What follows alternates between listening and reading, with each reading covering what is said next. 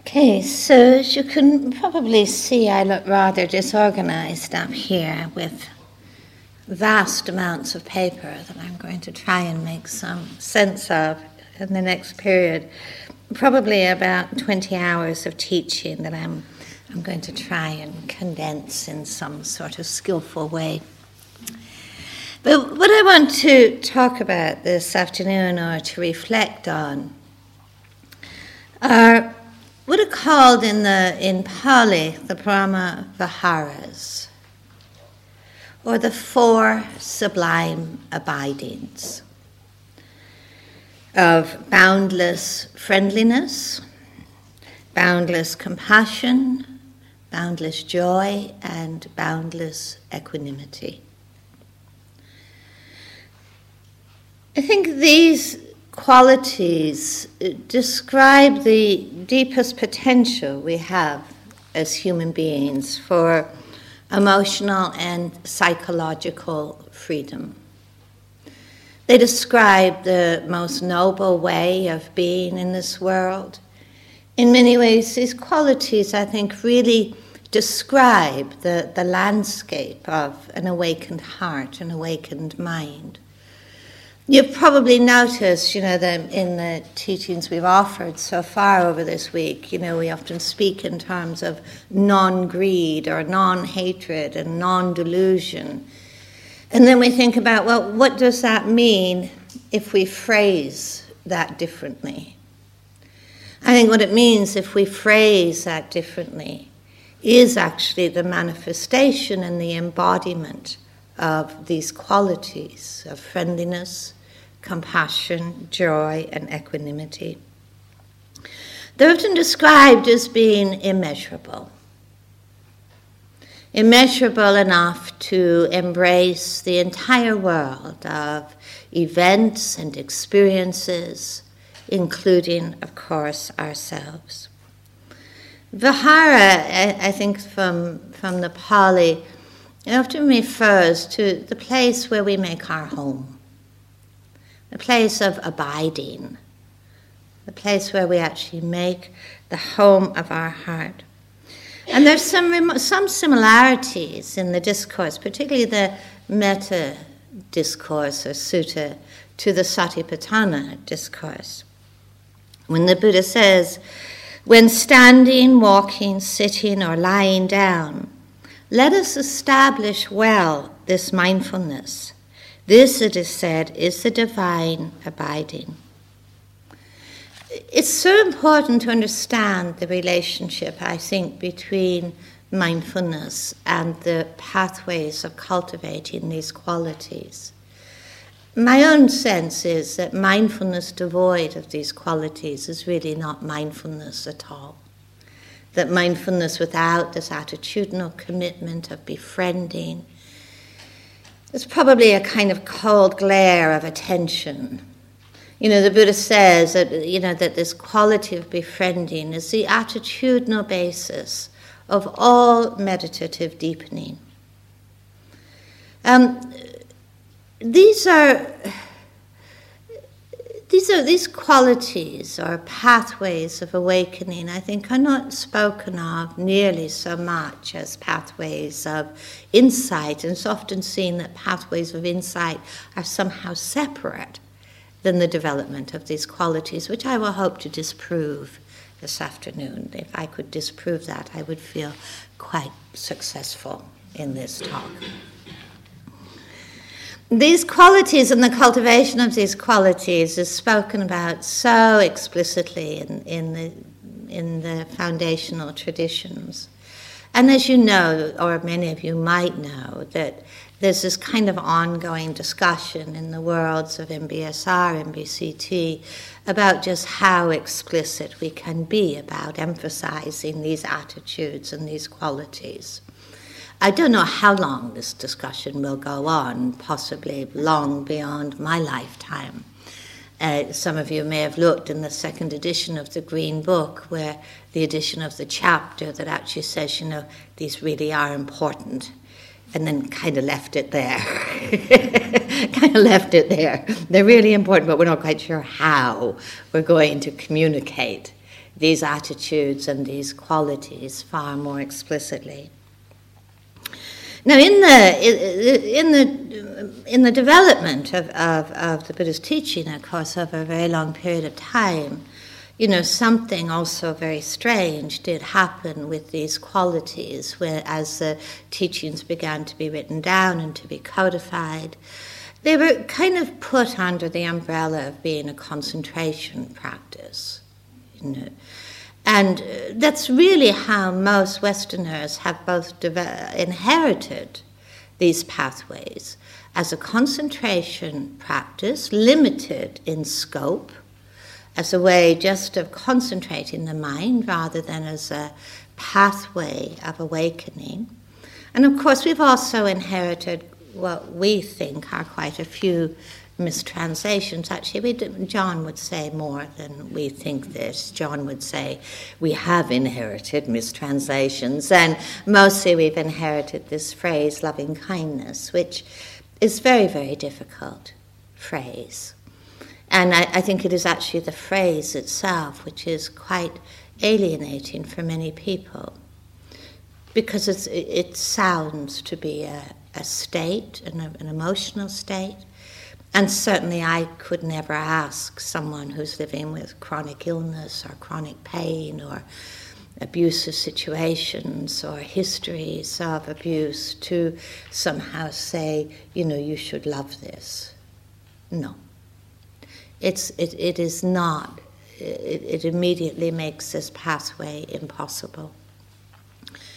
What I want to talk about this afternoon is how these are practices of insight, practices that liberate the heart, that are brought to fruition, that are unshakable, and that become an abiding, the place where our mind rests, the place where our acts and thoughts and choices arise from.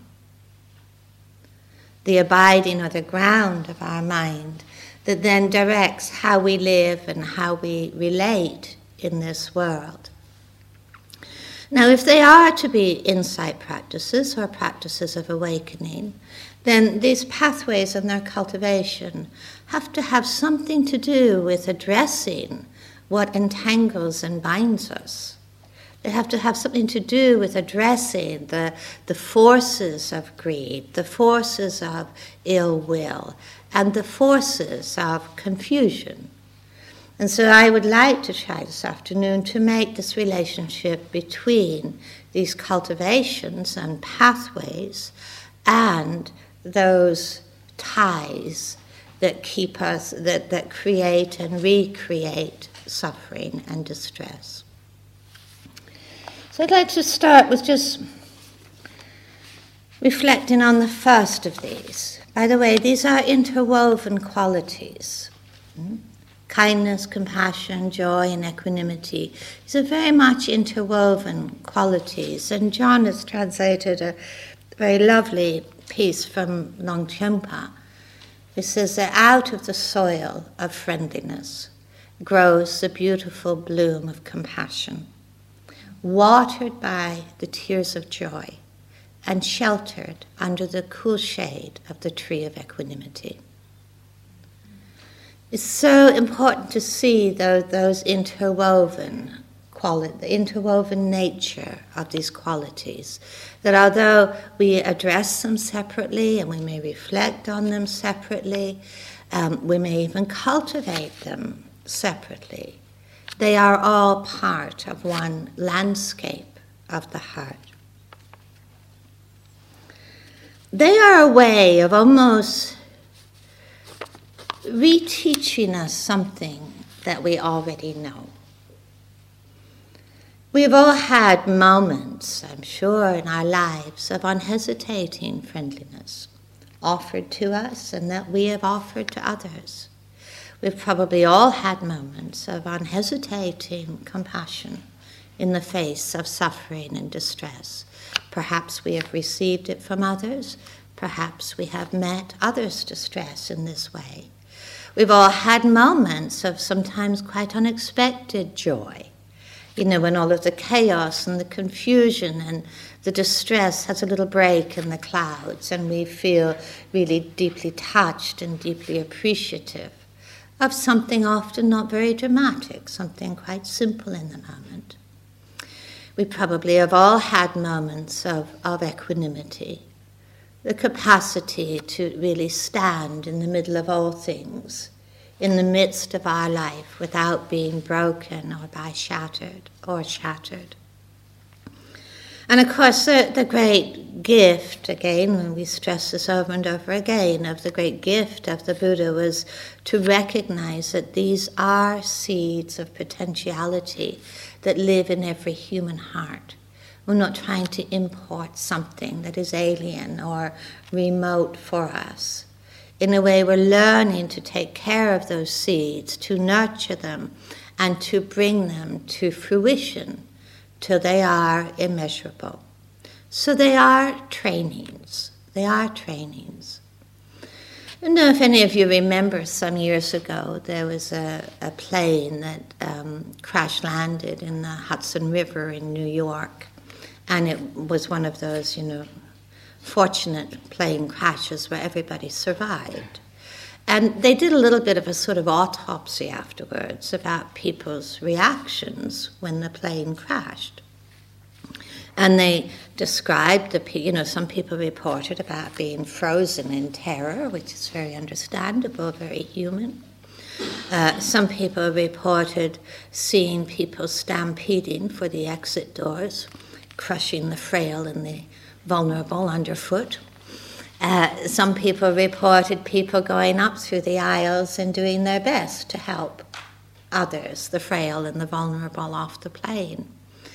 And, I'm not saying this in any judgmental way, because we could probably see ourselves in any one of those responses. We'd probably like to be the person who went up the aisle helping the frail and the vulnerable. As probably the kind of person we'd prefer to be, rather the one stampeding the children underfoot. And we don't know. In a way, we don't know.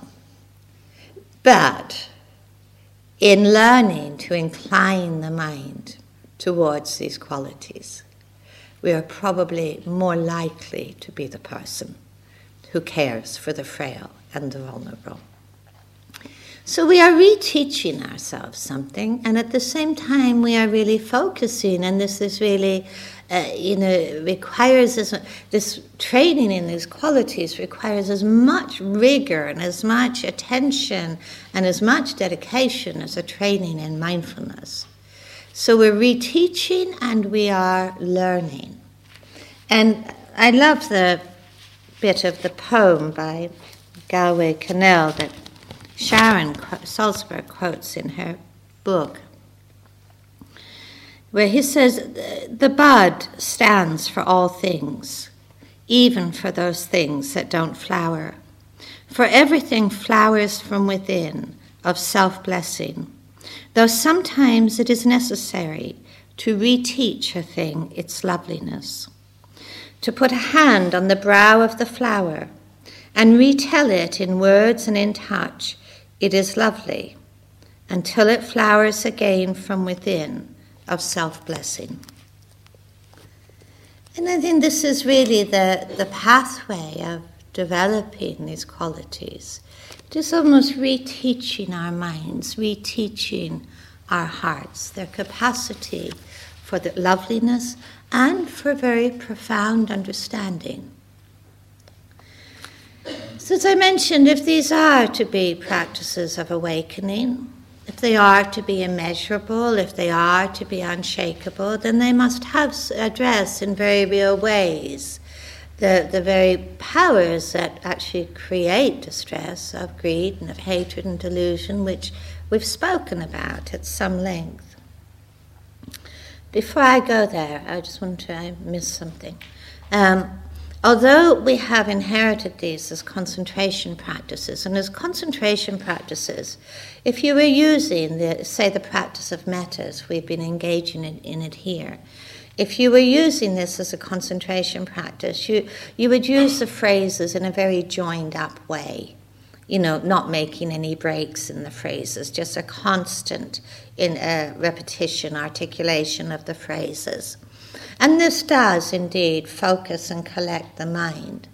And so as a concentration practice, I certainly don't want to entirely dismiss its value, because I think also as a concentration practice, it does almost provide this protective element that we also find within sati, or mindfulness. And as a concentration practice, it can be a guardian of the mind, a guardian of the heart, particularly in times of obsession and rumination, where thought has so taken over, where there's just such a waterfall of thinking that just kind of drags the mood and the body further and further down. Because I think it's just a simple reality that we don't think two thoughts at the same time. So it is probably far more useful for us to quite intentionally place our attention in thoughts, and the phrases are thoughts, quite intentionally place our attention in thoughts that serve our well-being, rather than unconsciously place our attention in thoughts which actually are just constantly undermining well-being. So as concentration practices, I think there is a value in approaching this pathway for periods of time, or in some moments, as a way of kind of reestablishing a sense of balance and well-being. But as insight practices, as we've tried to suggest here, the phrases are really anchors, and they're teaching us to listen inwardly. They're teaching us to pause and to listen inwardly to the world of our responses to the phrases, but also to simply learn to abide within what those phrases are actually representing in terms of possibility. So let me speak just about the insight aspect of metta, which we have given time to exploring over these days. Translating this as befriending, and I really stress the verb form of this, being a friend to, but more befriending whatever is present. And I think about how then metta and mindfulness are going so closely hand in hand, because we can see the impulse or the momentum of mindfulness is to turn towards the moment.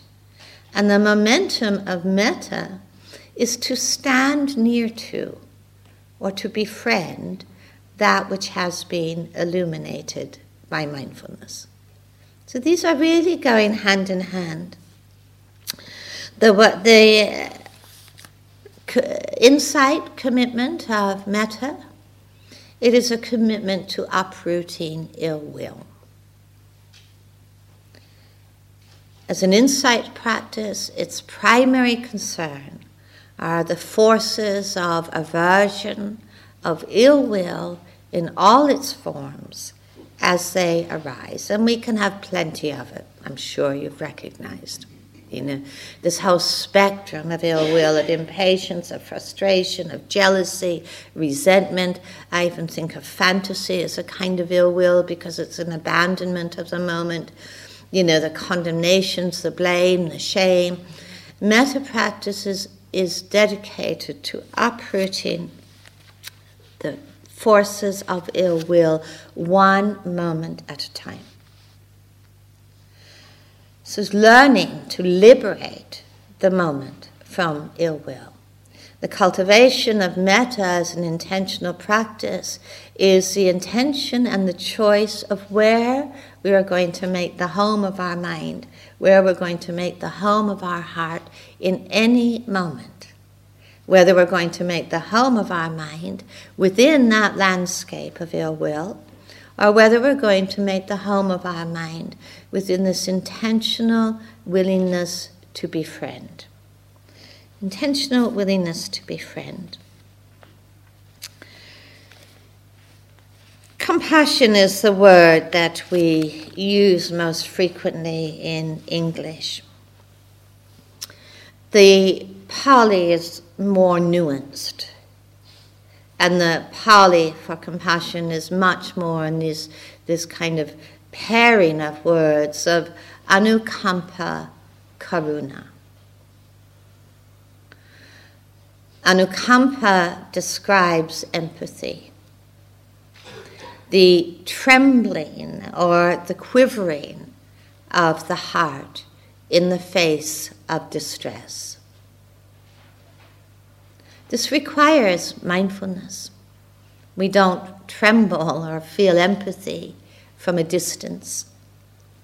Empathy arises within a relationship of intimacy, of being close to. It is that capacity for stillness to be able to see the human story of distress, of pain, and simply to feel the heart tremble in response. The karuna part really much more describes what is born of that empathy. The reaching out, the commitment to healing, the commitment to bringing distress to an end wherever it can be ended. It describes actually that movement outwardly to embrace, to care, to attend, to offer what is possible to offer. And even in the face of distress that has no answer, the karuna part is that commitment to remaining steadfast and present. So I think, what is the insight part of compassion, if we use that word? What is the insight part of anukampa, karuna? And I think it's clearly concerned with understanding our own relationship to dukkha. Because the Buddha says, there are so many reactions to dukkha that are familiar to us, that really serve no purpose except to perpetuate dukkha. How often distress in our life, though, or in the world around us, sometimes it's met with anger, isn't it? This shouldn't be happening. Who do we blame? Whose fault is it? Sometimes distress in ourselves, distress in the world, is met with resignation or despair. There's nothing I can do about this. It's how life is. It's how I am, this perpetual sentence of bleakness and incapacity.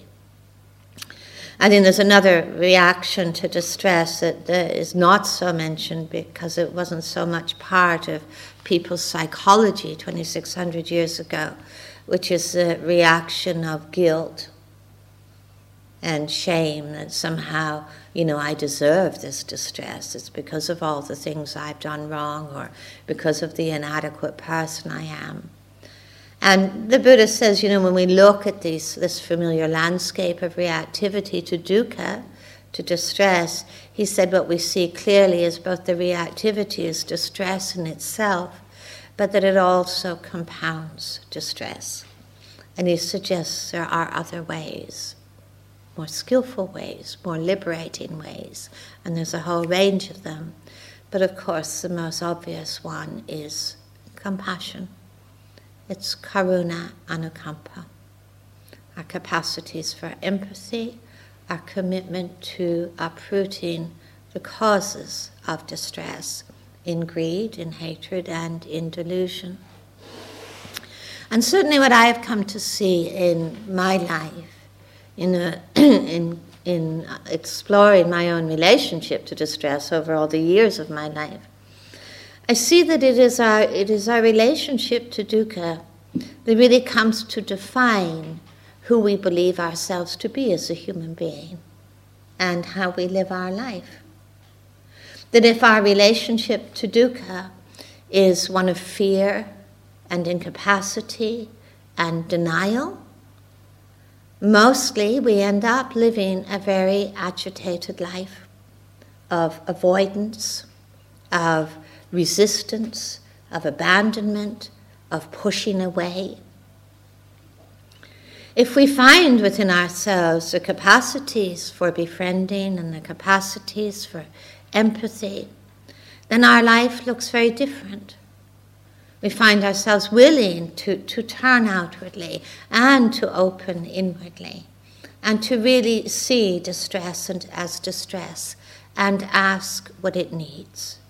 And ask what it needs in this moment.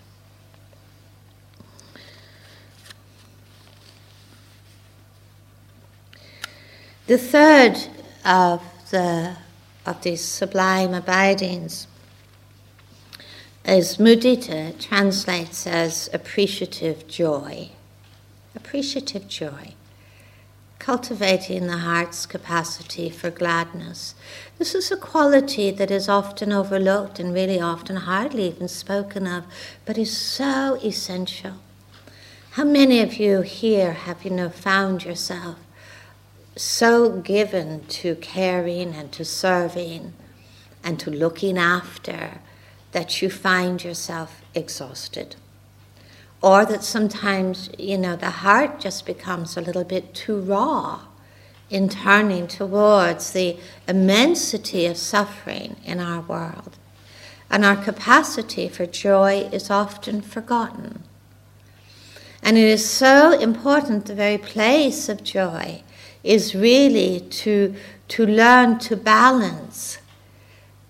Learn to balance compassion, learning to sustain that capacity for gladness in the midst of distress and in the midst of caring, in the midst of attending. And there's many, certainly in the Buddhist tradition, there's many different dimensions of joy that are spoken about. The joy of contentment, the joy of appreciation, the joy of celebration, the joy in seeing the difficult fall away, the joy of being able to rest in stillness. And mudita is very much concerned with particularly this quality of appreciating the goodness in others and in ourselves. Appreciating what is well in others and in ourselves. And John has translated from a Sinhalese text these wonderful, words that really articulate this. I think they go, how we've used phrases in the metta practice. These are phrases in the cultivation of appreciative joy. How wonderful you are in your being. I delight that you are here. May your happiness deepen and your good fortune continue. I have to confess, when I first heard these phrases, I had a little, what do I call it, cringe inwardly. I sort of thought, well, that's okay, for, little kids, and fluffy puppies and, things like that. I could say that quite easily. I have a new grandson, and I find myself constantly in this place of appreciative joy. Whatever this baby does is wonderful. He pees in my eye, he pukes down my shoulder, he fills his nappy, Everything he does is wonderful, Everything he does is so well done, well done. I just realized at some point, what would it be like for me to go into the world like that? I mean, I would hardly feel that if somebody else did those things to me, quite rightly, perhaps so. There are boundaries after all, but the sense of it is just this unbounded appreciation, this unbounded joyfulness in the wellness and the delight in another being. This is actually so important, I think it's actually so evident from research, the way that we're so hardwired, to highlight and focus on what is broken and imperfect, how that, just is the propensity of the mind, is to highlight what is broken and imperfect. And it's like seizing upon the fragment of a person, isn't it? And then mistaking that fragment to be the whole. And, building the narrative upon seizing upon that fragment. You may have seen it in your life outside of here. You may have seen it in your life here. The person who sneezes too much. There's a sneezer. We might see them 10 years later, and the moment we see them, they're the sneezer. It sees upon a fragment and the fragment becomes the whole. And don't we just do this inwardly too? We seize upon a fragment of our own being and build an identity and an image out of it. This is who we are. So appreciative joy is not something that is, mushy or saccharine. It's countering this tendency to build, to forsake people, to abandon people through seizing upon a fragment and forgetting, not seeing even the wholeness of another person. Think about turning those phrases around. How wonderful I am in my being. I delight that I'm here. May my happiness deepen and my good fortune continue. How does that sit with you? To be able to just offer that inwardly, unconditionally. Not, I delight that I'm here, but I really should be like this, and then I should change that. And then I might think I might be, how wondrous it is that I'm here. How much it is just to appreciate our place in the world, our place in this earth, our capacity for wholeness, our capacity for freedom, despite all the difficulties. Just that sense of appreciation of our efforts, our sincerity, our perseverance. This is quite important, actually. Now, what is joy as an insight practice? What is it really an antidote to? What is it meant to uproot? And there's two areas it's meant to uproot. One is craving, actually. We see the success of craving as being a logical substitute for joy and appreciation. We think this is, we believe that happiness is posited in objects and events and experiences, and if we manage to get them, we will be happy and there will be some joy in our life. Of course, then we pursue the world. Where does craving come from? It's such an important question to consider. Where does craving come from? From where else but from a sense of insufficiency, and a culture of lack, and a culture of inner deprivation, upon often which we have built a sense of identity, that I'm not enough, I don't have enough, I'm not good enough, I'm not worthy. And so how in confusion do we think that we're going to solve that? Except by becoming someone who is more lovable and worthy and perfect and successful, except by getting the things that are somehow going to soothe that aching sense of there being something missing within ourselves. The cultivation of appreciative joy as a pathway really does ask that question, what in this moment is lacking? But it's much deeper than that. It's a returning to a sense of our own potentiality as human beings for wakefulness, for sufficiency, to be free from there being any sense of being broken and lacking and inadequate. So the first domain of insight of joy is really addressing this power of craving, which is actually always an abandonment, isn't it? It's an abandonment of ourselves. It's an abandonment of the moment as it is.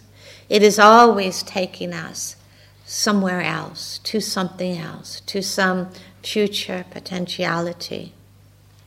And of course, is unsuccessful. The thing I come to feel about craving is, apart from all of its difficult consequences in the world, it just is operationally ineffective. I was saying there's something just very pragmatic about seeing craving as it is. It's just operationally ineffective. It just doesn't deliver. Anything else in our life, if it was operationally ineffective, if you had a phone that you tried to make a call on 100 times and it never worked, you'd say, this is operationally ineffective. Maybe I should just give it up. If you had a broken down car, you wouldn't sit in your broken down car for the next 10 years hoping that it's going to one moment miraculously work. You would give it up. And I sort of think there's a very pragmatic element to sort of the release of craving, simply if we could see it as being operationally ineffective. Just not delivering. We're intelligent people, we can make those assessments, we can make those discernments, So that this is one dimension of cultivating joy, is to really uproot, to see the emptiness, the ineffectiveness of this power of craving, and to actually abandon pathways of abandonment. To abandon pathways of abandonment. To relinquish pathways of abandonment. But the other insight aspect of joy, the cultivation of joy, is something which is something much more subtle in this tradition. And John was speaking about this last night when he was talking about the distortions, the perversions, the seeing of an abiding, independent self, where us being an abiding, independent self. Whereas when we more closely examine what's going on inwardly, we actually see that I am a process, that self is a verb. But one of the ways in which that self-identity manifests in our life is actually so subtle and yet so powerful. And it's held within this Pali word of mana, which is actually translates as the conceit of self, which is actually quite awkward translation, the conceit of self. But what the conceit of self is actually referring to is the way that we go through life endlessly positioning ourselves in relationship to other selves as being better than somebody else, as being worse, inferior to somebody else, or as being the same as somebody else. Now, this actually doesn't sound that big a deal, does it? It can govern most of our actions and choices in this life, about whether we're silent, about whether we speak. Because, if we see ourselves as being lesser than others, what kind of relationship do we form? What kind of fears inhabit that identity? The fear of being belittled, the fear of being judged, the fear of being visible, the fear of standing out, the fear of being rejected, the fear of I'm not as good as you, and it's not as competent as you. I'm not as beautiful as you, I'm not as able as you. It can govern so much of our choices about what we even attempt, We may attempt very little because we're quite already convinced that, we won't be good enough at it, we will fail. We may always choose, to sit in the shadows in life, to be invisible because we will be so afraid of being seen to be lesser in some way. We will probably have a lot of self-judgment, telling ourselves the story over and over again of inferiority or not good enough. There's the mana, the conceit of self, which is actually seen as being superior to you. I'm actually better. I wouldn't do something so stupid as that. We might see it on retreats. Why aren't they washing their cup properly? I would do it much better, Why aren't they plumping the pillow? Why aren't they, actually seriously attending to the, that dusting? I would do it much better, This constant kind of like highlighting imperfections in others in order to sustain almost a position of being better than. loftier than, more able than. And often in this kind of conceit in self, there's often a great deal of defensiveness. How do I sustain my position? Often by more striving. I have to strive more to sustain this position. I have to force more. I have to become more. I have to solidify this position of superiority. And then there's this other ground of being the same as. And it's not just that I'm the same as everybody else. It's like everybody is the same as everybody else. It's this kind of sea of mediocrity. All human beings are all stupid. They're all misguided. They're all kind of pretending. They're all just, putting on a front. None of us can be awakened. Of course we can't. None of us can possibly be free. None of us could possibly develop boundless metta.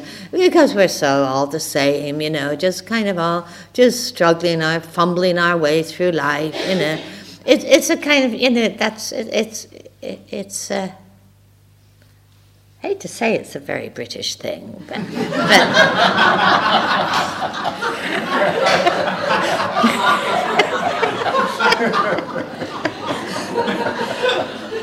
perhaps I don't know other cultures well enough.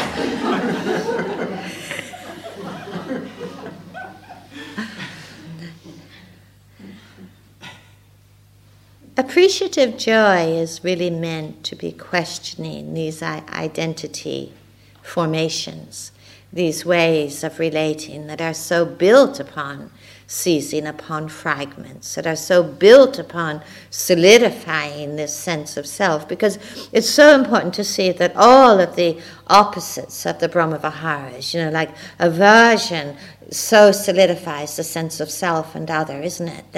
That fear of suffering so solidifies the sense of other that we are afraid of. That the sense of comparing and craving so solidifies the sense of self and other. And this is where we get lost. This is what we believe to be a truth. And joy, the cultivation of appreciative joy, you'll notice the sense of the voice of selfing goes so low, and the voice of othering goes so low. In metta, the voice of selfing, the voice of othering becomes so quiet. We begin to see the transparency of all of that. Equanimity, upekkha, is the fourth of the Brahma-Viharas, and Chris is going to speak about this in a much more fulsome way tomorrow, so I'm just going to give it a touching glance so that I don't steal his talk. Equanimity, upekkha. Sometimes the Buddha uses this interchangeably with nibbana, with liberation. This is where there is the cooling of the fires of greed and hatred and delusion. The cessation of greed and hatred and delusion. Sometimes it's referred to as standing in the midst of all of this. Now, I might point out that we already stand in the midst of all of this. There isn't anywhere else we can stand. We stand in the midst of all of the events and experiences of our life. We stand in the midst of all of the people who are lovely and those who are unlovely. We stand in the midst of our own thoughts and emotions and bodies. We stand already in the midst of all of this. Equanimity is teaching us to stand in the midst of all of this with an unshakable poise, with an unshakable balance. A poise that is born of that uprooting of greed and hatred and delusion, because this is what leads us to be overwhelmed. This is what leads our hearts to be shattered. So there's really three domains of equanimity, and I will really only touch upon them very, very briefly. Chris. One of them is called the worldly winds, the winds of events, changing events and experiences of our life. Success and failure and praise and blame and pleasure and pain and gain and loss, fame and disrepute. The other domain of equanimity, which I think is deeply, deeply important, is this domain of human relationship. Because this is a place, isn't it, where equanimity most easily disappears, where it's most easily shattered. in the face both of those that we love dearly and the face of those that we struggle with the most intensely. And equanimity, in a way, is a kind of cooling of enchantment, a cooling of the heart in the midst of all of those relationships. It doesn't mean loving less. It does mean hating less and fearing less. It doesn't, equanimity is not about indifference. It's about deeply caring, but deeply equally caring. We become intoxicated. It is not that caring is a problem or that loving is a problem, but we can become so intoxicated equally by loving and by hating, can't we? And the Czech playwright, he once said, that love and hate share a common bond. The intoxication with love and hate share a common bond, that in both we become obsessed with the object of our passions and actually cede autonomy to the object of our passions. So we get shattered by both love and hate, and that ceding of that poise and that balance and being equally near. A student who once described to me what they went through as they saw their child disappear into addiction. And as any loving parent would, they did everything that they could to help their child, to care for them, to be there and never abandon them. They said, and yet their child became more and more addicted.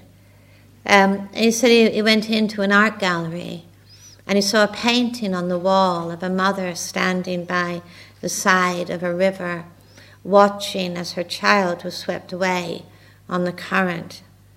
And he said in this painting, the mother had no arms. And he said this was such a revelation to him, to watch, to see this painting and to acknowledge what it is to stand there in the face of what we cannot always save and we cannot always fix, to stand there with compassion, to stand there with care, to stand there with a steadiness of heart that isn't broken. And again, John has translated a few Sinhalese phrases that I think express this very clearly. This is life is but a play of joy and sorrow, and may I remain unshaken by life's rise and fall, that I care for you deeply, but you are the parent of your acts and their consequences, and sadly I cannot protect you from distress. And I want to stress in those phrases, two of them. First, I care for you deeply, and sadly I cannot protect you from distress. I mean, we know that another person in our life, no matter how deeply they care for us, they really don't have the power to change the courses of our own heart and mind, do they? It is in our hands. It's only in our hands.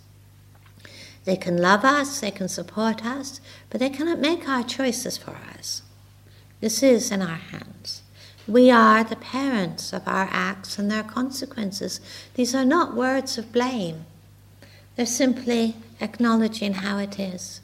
We can care deeply for other people, and yet we also know that we cannot change the course of their hearts and minds. Again, it is in their hands. We can offer all of the support, all of the love, and in the end, sometimes all we can do is be compassionately and kindly and steadfastly present in the midst of it all. Equanimity is so rooted in understanding our relationship to change. It's acknowledging the limits of our control and power. It teaches us to keep showing up no matter how things are. And it teaches us most deeply the emptiness of selfing. The emptiness of selfing. And I think Chris might go into this more. And to come back to metta, because metta is really the foundation of all of these qualities in the discourses. It is the only one of these pathways that merits its own discourse, because nothing is possible without this first step of befriending, of standing near to, of standing close to, of learning to yes, it's simply that. I like this idea of standing near to. Sometimes we have to determine with discernment how safe it is, how near it is we should stand. Sometimes we have to stand a little bit further back. Sometimes we stand very close. But there is always this intention to befriend, this intention to be a friend too.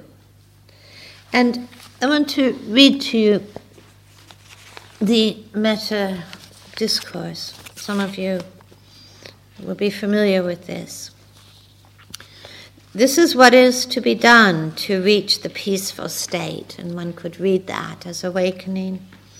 One skilled in the good should be capable and upright, easy to speak to and straightforward, of gentle nature and not proud, contented and easily supported, living lightly and having few duties, wise and with senses calmed, not arrogant and without greed, and should not do the slightest thing that the wise would reproach them for, and should reflect in this way.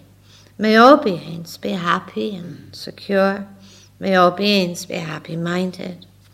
Whatever living beings there may be, whether weak or strong, tall, large, medium or short, small or big, seen or unseen, near or distant, born or to be born, may they, without exception, all be happy-minded. Let no one despise another or deceive anyone anywhere. Let no one, through anger or through hatred, wish for another's suffering.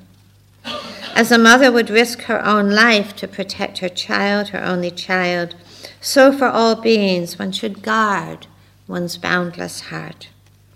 With boundless friendliness for the whole world should one cultivate a boundless heart in all directions, without obstruction, without hate, and without ill will. Standing or walking, sitting or lying down, whenever one is awake, may one stay with this recollection. This is called the best and the most sublime way of dwelling in this world.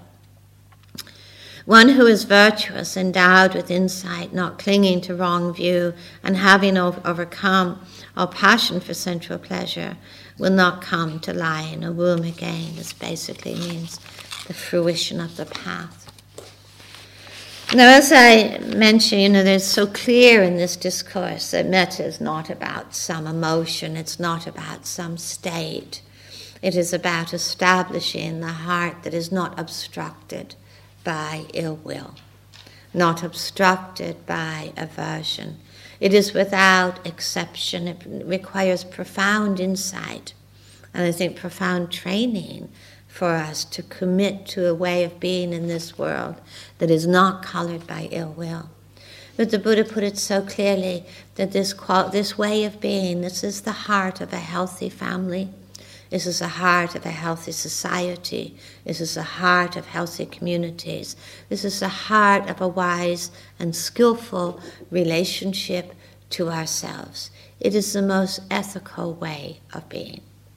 And sometimes when the Buddha speaks about ethics, he says, words, acts, and thoughts of metta. Words, acts, and thoughts of metta. And this is quite really a genuine commitment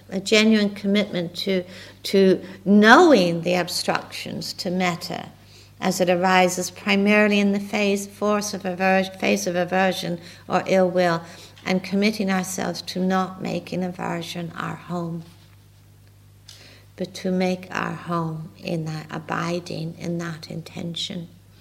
Which is why I mentioned the other evening, although, we are using this more traditional unfoldment of metta practice through the human domains, this is not the only place where our hearts are obstructed by aversion, is it? Aversion can be triggered by so many events and so many circumstances, which is why I feel it is so deeply, deeply important to make metta relational to what is present. That may I be peaceful in the midst of this.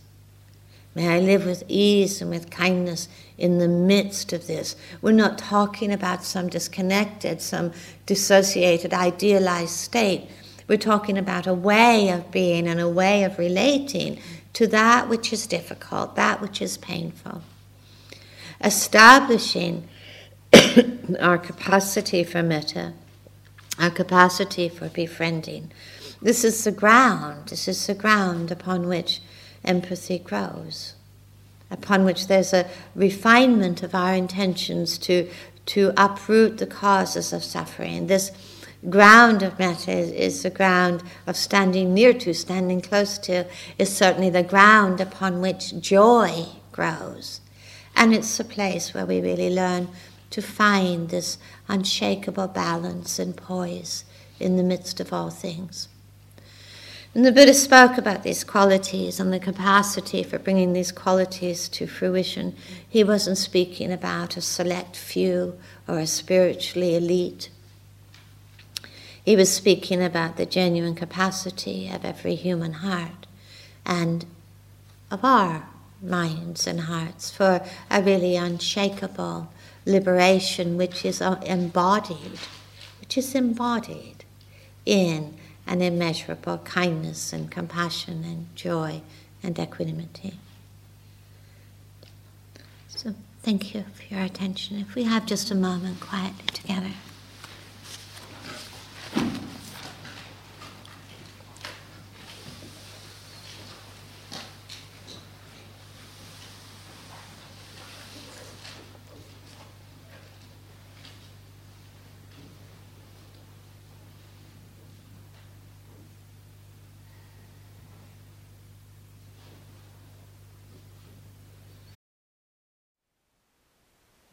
Thank you for listening. To learn how you can support the teachers and Dharma Seed, please visit dharmaseed.org/donate.